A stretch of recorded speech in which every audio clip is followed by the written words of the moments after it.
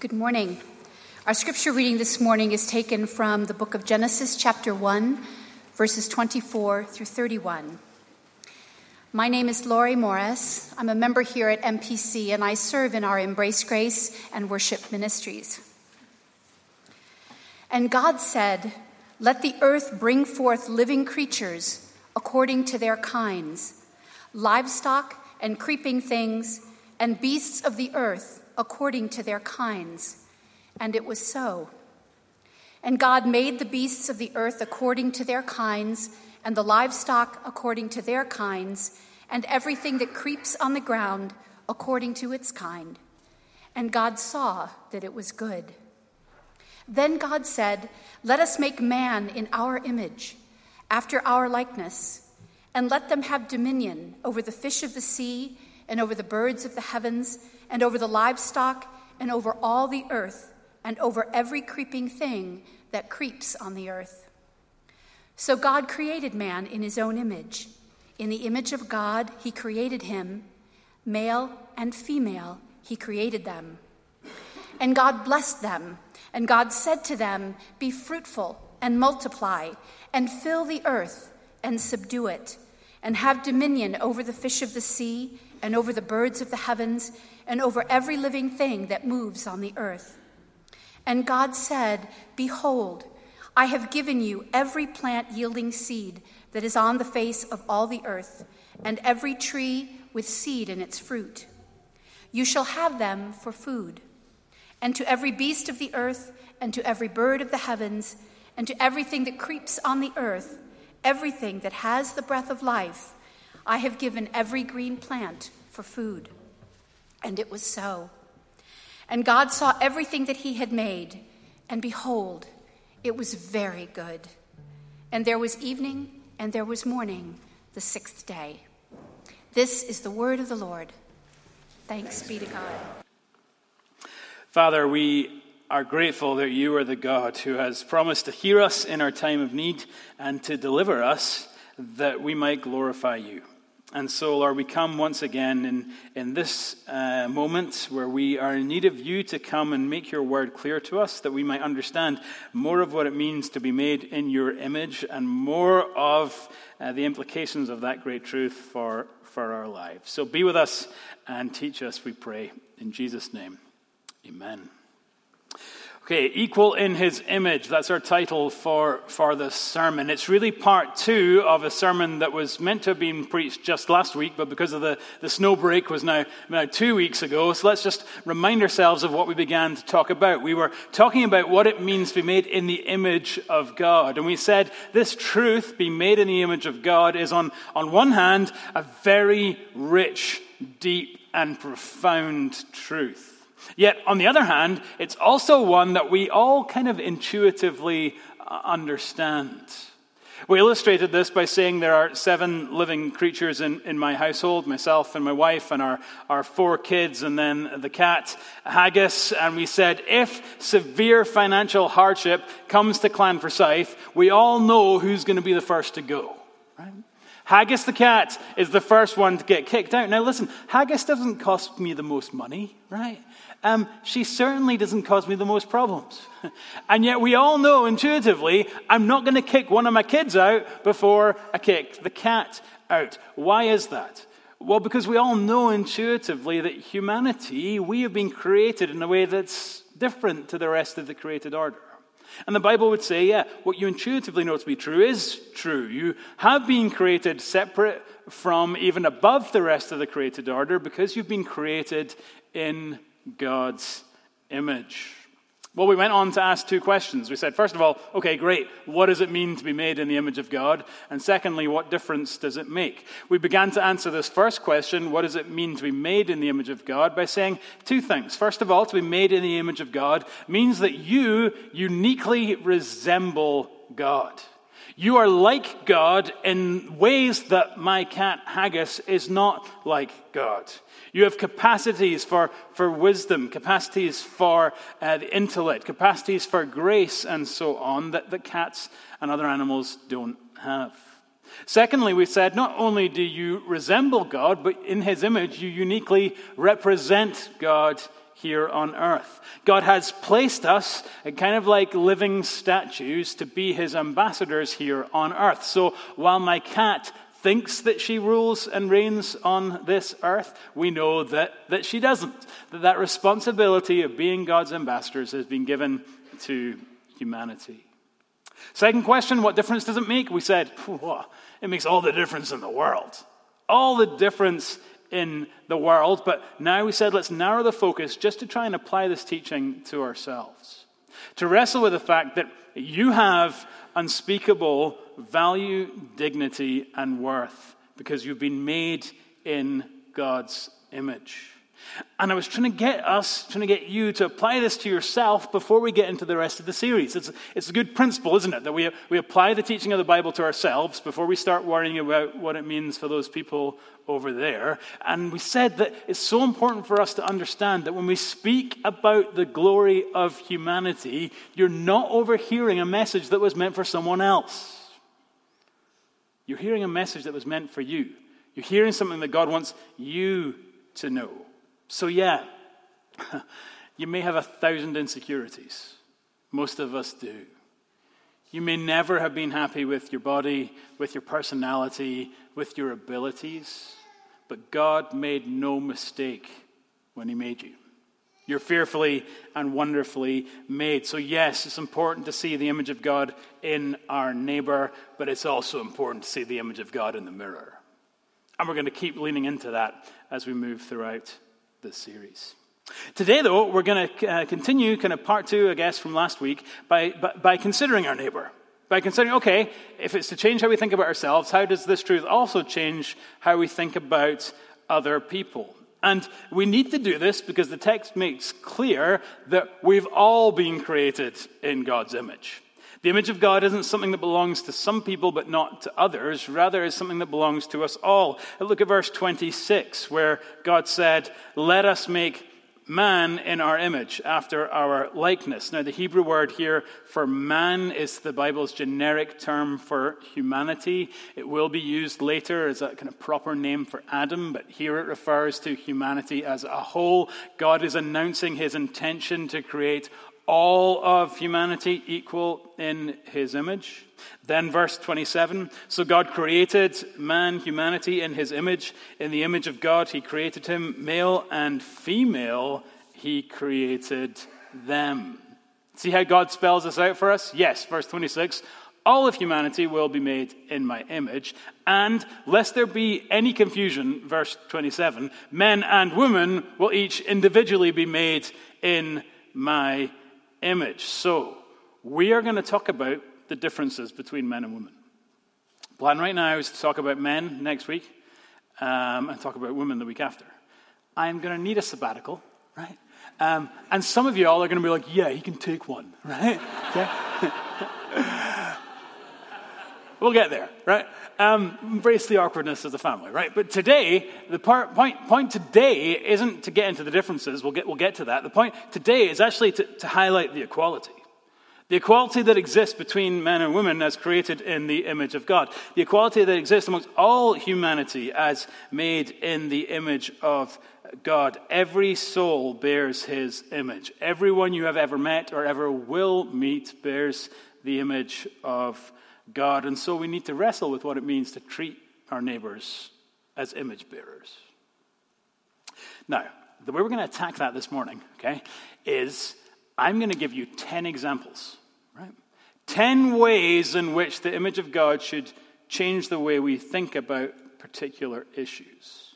Now, I want you to sort of understand why we're doing this. First of all, I hope that, in a sense, some of these 10 things will be helpful in and of themselves, just teach us how to think about the image of God relative to some important issues. But really, the larger hope is that in looking at these 10 things, we'll start to understand how the image of God should be the lens through which we view everything.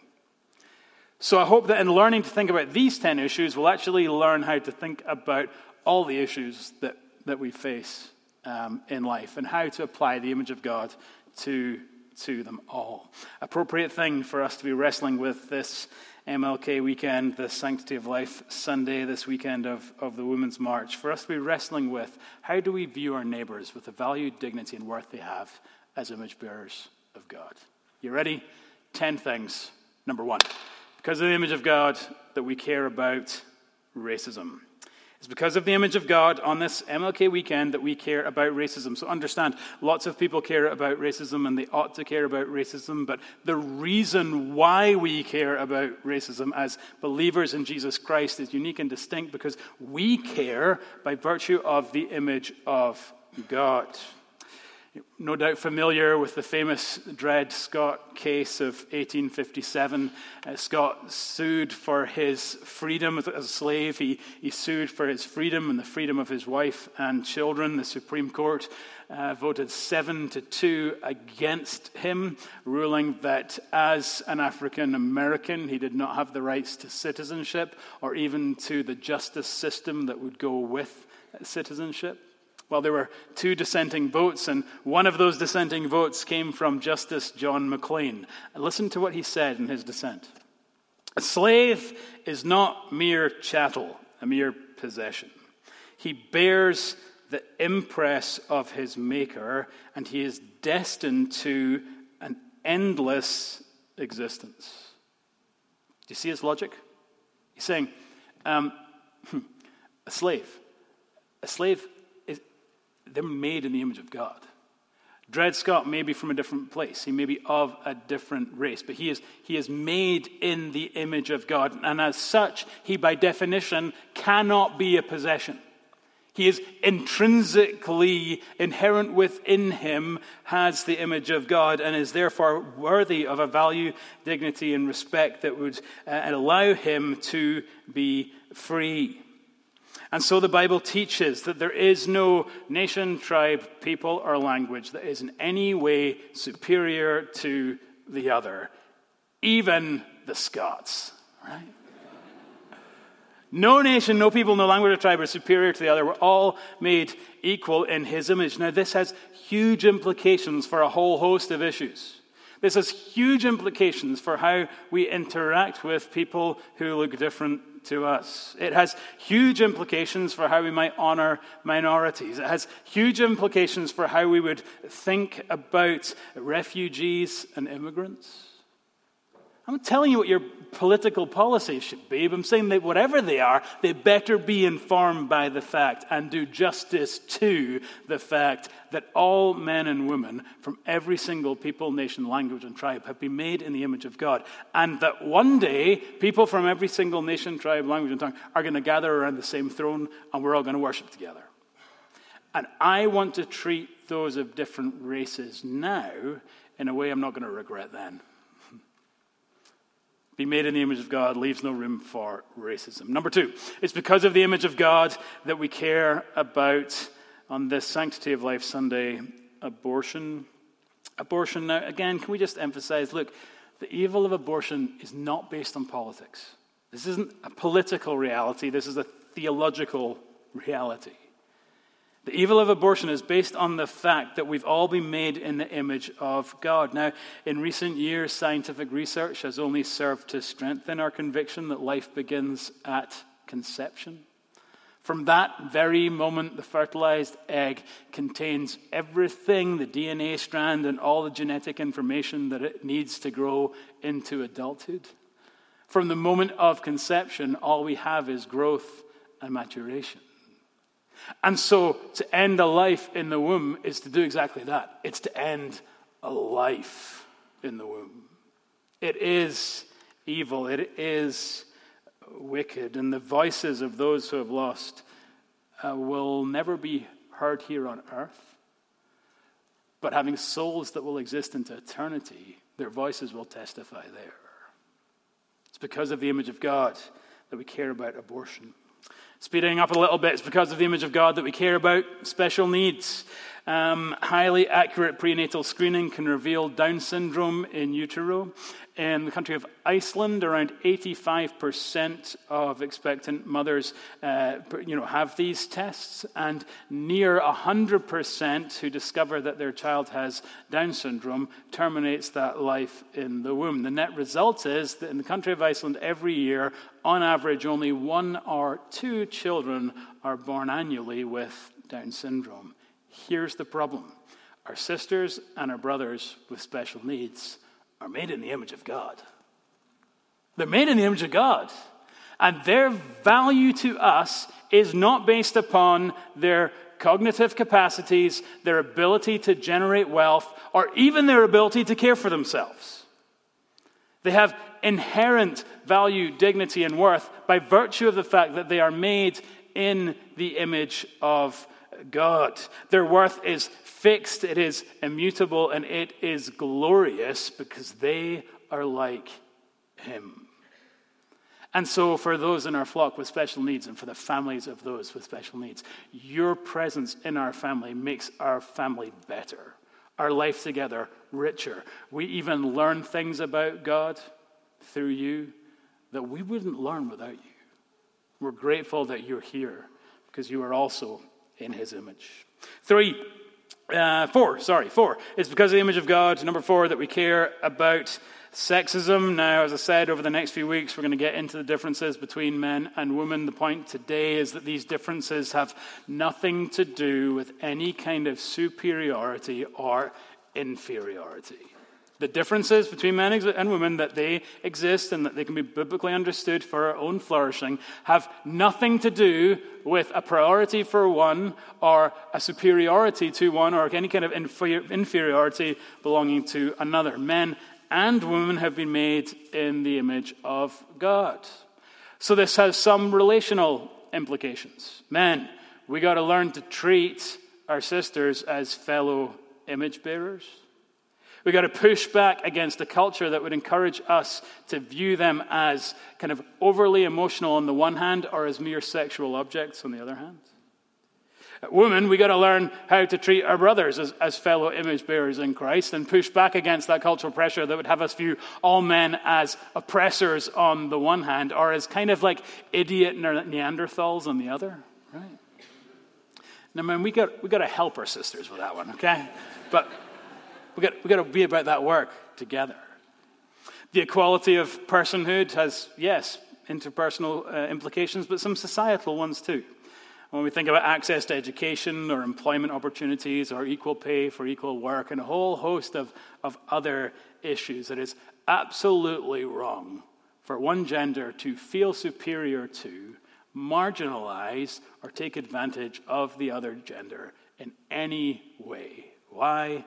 Because we've all been made together in the image of God. 5, it's because of the image of God that we care about this thing the Bible would call stewardship. Now, when we think about stewardship, we're looking at the verse, you see it there, that says that we are to fill the earth and subdue it and have dominion. That God has placed us on this earth and called us to work for the welfare and flourishing of humanity.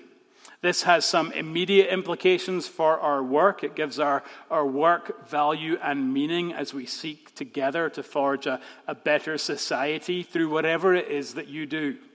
Whether that's education or manufacturing or healthcare or child rearing or economics or the arts or technology or government, whatever it is you do, connect the dots from what you do to how it is promoting the welfare of our society, and you'll have a biblical reason to get up in the morning. Of course, this idea of stewardship doesn't just have immediate implications for our work, it also has some longer-term implications as we seek to steward this world for the next generation. So all of us should care about food production and climate change and global warming. Again, I'm not telling you what your political policy should be. I'm saying we got to care about how we steward this world for the generations that are going to follow us. Number 6, it's because of the image of God that we care about poverty. We care about poverty. In our county, not our country, in our county, in Fairfax, there are about 60,000 people, men, women, and children, who live below the poverty line. Did you know that here in McLean, right? McLean, just always think of it as just this like uber rich, wealthy area, and it is. And 2.6% of McLean's population lives below the poverty level. That one surprised me. In our county, we have currently 3,000 homeless in this weather. Globally, we have 1.6 billion with a B people who lack the financial resources to access basic necessities like food and clean water. And you know all of these numbers, like they're all a face. Every statistic tells a story, the story of someone who's made in the image of God. And we should care. We should care that fellow image bearers are hungry. And we should care that fellow image bearers are cold. And we should care that fellow image bearers are getting sick. Jesus said that we will always have the poor with us. And so we must always care about ministering to them. We must always care, whether it's in our personal ways or even in our vocational callings. We must always seek to care for our sisters and brothers who've been made equal to us in his image. Number 7, it's because of the image of God that we care about violence. Now, violence is a little bit of a catch-all category that I'm using to get at a few ideas here. I want to start with a caveat that I'm not really talking about just war. I'm not talking about protection of the innocent. The image of God would call us to do those things as well. I'm more talking about the kind of words or actions that damage our neighbors and strip them of their God-given dignity. So again, this has personal implications. How do we speak to one another in the privacy of our homes? Do we speak to one another with the honor that's due to an ambassador of the king? Or do we speak to one another like we're dirt? How do we interact on the playground? How do we threaten or even perpetrate acts of physical violence? Of course, there's some cultural implications of this too. It's because of the image of God that we should desire to have a criminal justice system and that we should celebrate those who enforce it. And it's because of the image of God that we should seek criminal justice reform and condemn any act of police brutality. The image of God has profound implications for how we ensure that we defend and indeed promote the dignity that dwells within every member of the human race. Number 8, it's because of the image of God that we care about slavery. Now understand, when talking about slavery, I'm not talking about historical slavery. It's a good conversation to be had there, especially relative to the image of God. But what I'm really talking about now is the 40 million slaves that are alive today. The 40 million slaves that are alive today, that's more slaves than at any other time in human history. It kept in homes, in brothels, on boats, in factories, used for profit and perverted pleasure.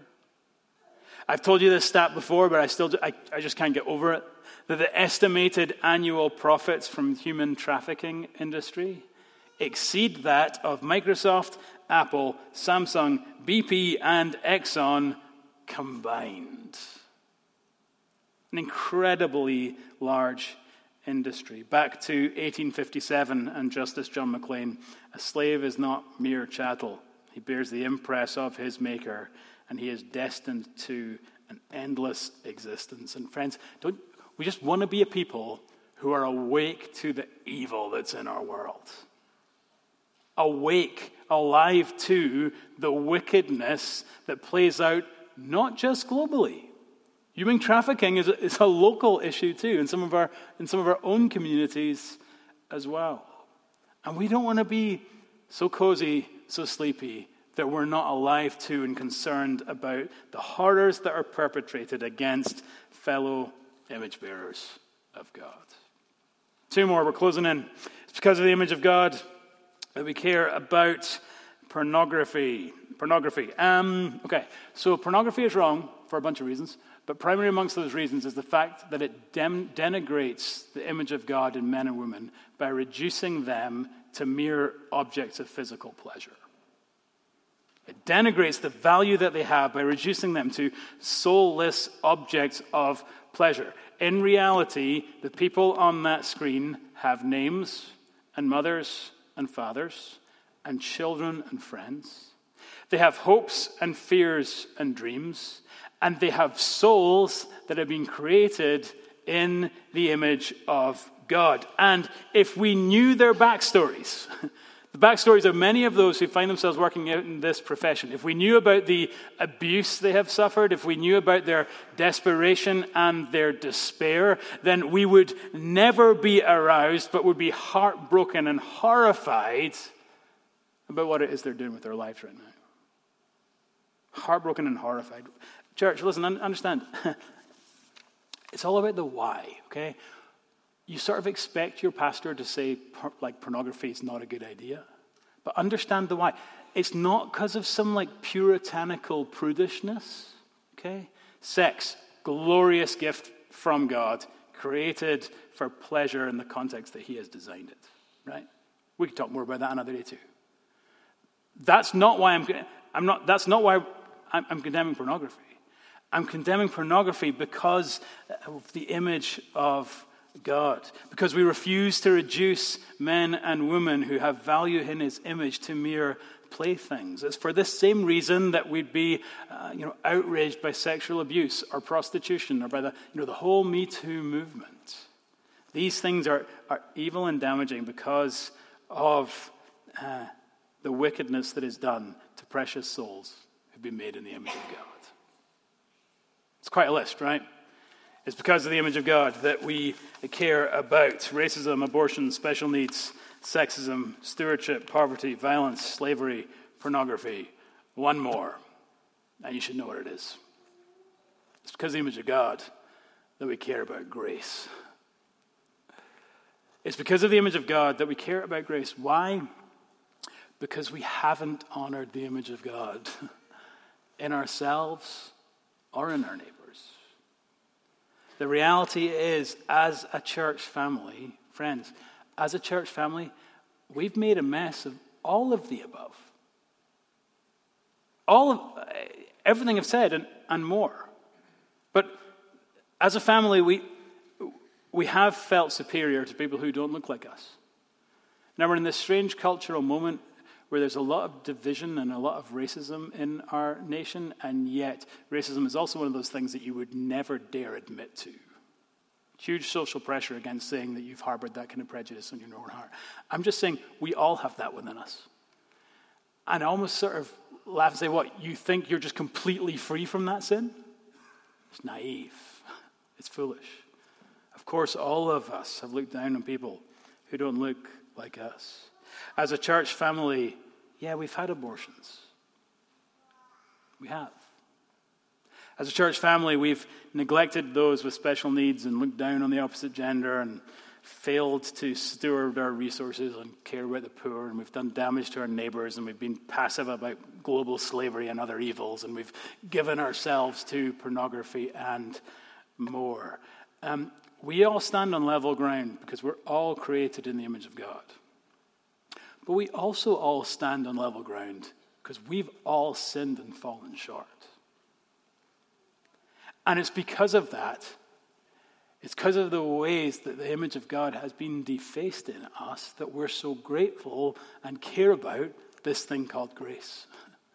This thing called grace, that Jesus, the image of God himself, came to redeem those who've been made in his image, offering forgiveness full and free for all of our failures, including all of the ways that we've failed to live up to honoring the image of God. So listen, you just got to hear this. That the Bible would say Christ has come and you can't out-sin his grace. So you may have been racist, and there's grace for that. And you may have had an abortion. There is grace for that. And you may have got caught up in pornography or a host of the other things we spoke about, and there's still grace for that. That Jesus forgives us full and free, and then enables us to begin a new life of joyful obedience. A new life where we put those things behind us and start to live more fully into what it means to be made in the image of God. If you're feeling the burden, if you're feeling the weight of your shame, cast that upon grace. Because Jesus carried it. He bore it on the cross. He rose again. It's done with. It's a new day and a good day to follow Jesus. And you're free to do so in his grace. Okay, I'm out of time. It's because of the image of God that we care about these 10 things: racism, abortion, special needs, sexism, stewardship, poverty, violence, slavery, pornography, grace, and more. What would you add to the list? What do you wish had been on my list? Talk about it in your community groups together. The challenge for today is that we should all care about all of these issues. Not because of politics, not because it's popular, not because of some vague sense of cultural positivity, but because of the image of God. Incidentally, if you wouldn't describe yourself as a Christian, let me ask you, why do you care about these issues? I'm not saying that you don't. I suspect that you do. But my question is why? Because a strictly materialistic worldview, that doesn't give you any reason to care about special needs children who are aborted. And a strictly materialistic worldview doesn't actually give you motivation to care about the poor slave girl in the slum of Mumbai. And a materialistic worldview doesn't really give you any reason to care about the woman who's working in pornography.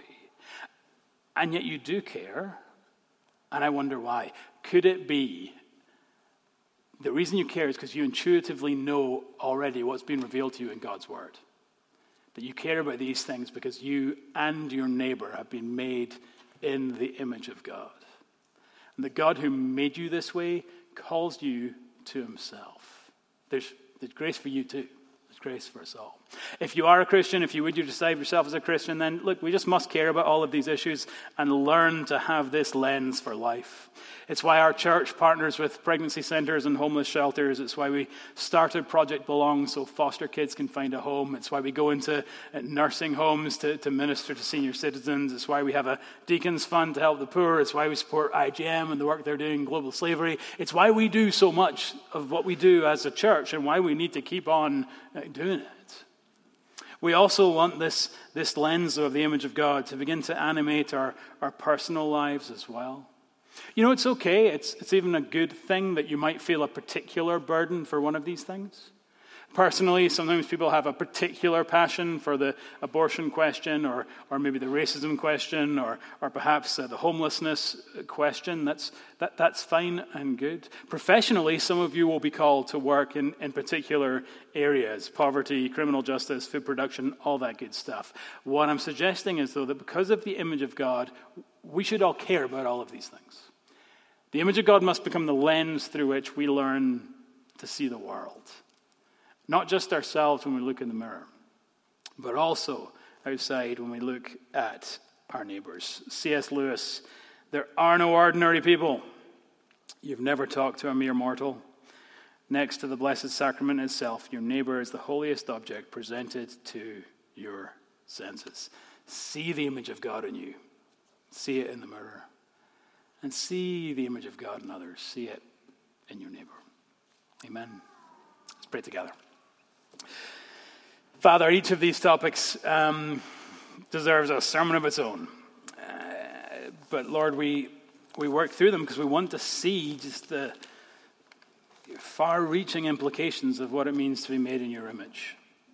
And so, Lord, I pray that we as a people would really, we as a church would be wrestling with this, with what it means that you have made us in your image and that you made no mistakes, and what it means that you've made others in your image, and we're called to interact with them accordingly. So give us grace and wisdom to apply these areas to our lives more and more. And just, I pray for that lens. Would we find ourselves, catch ourselves thinking about others in this way because of what your word has revealed to us. We pray in Jesus' name. Amen.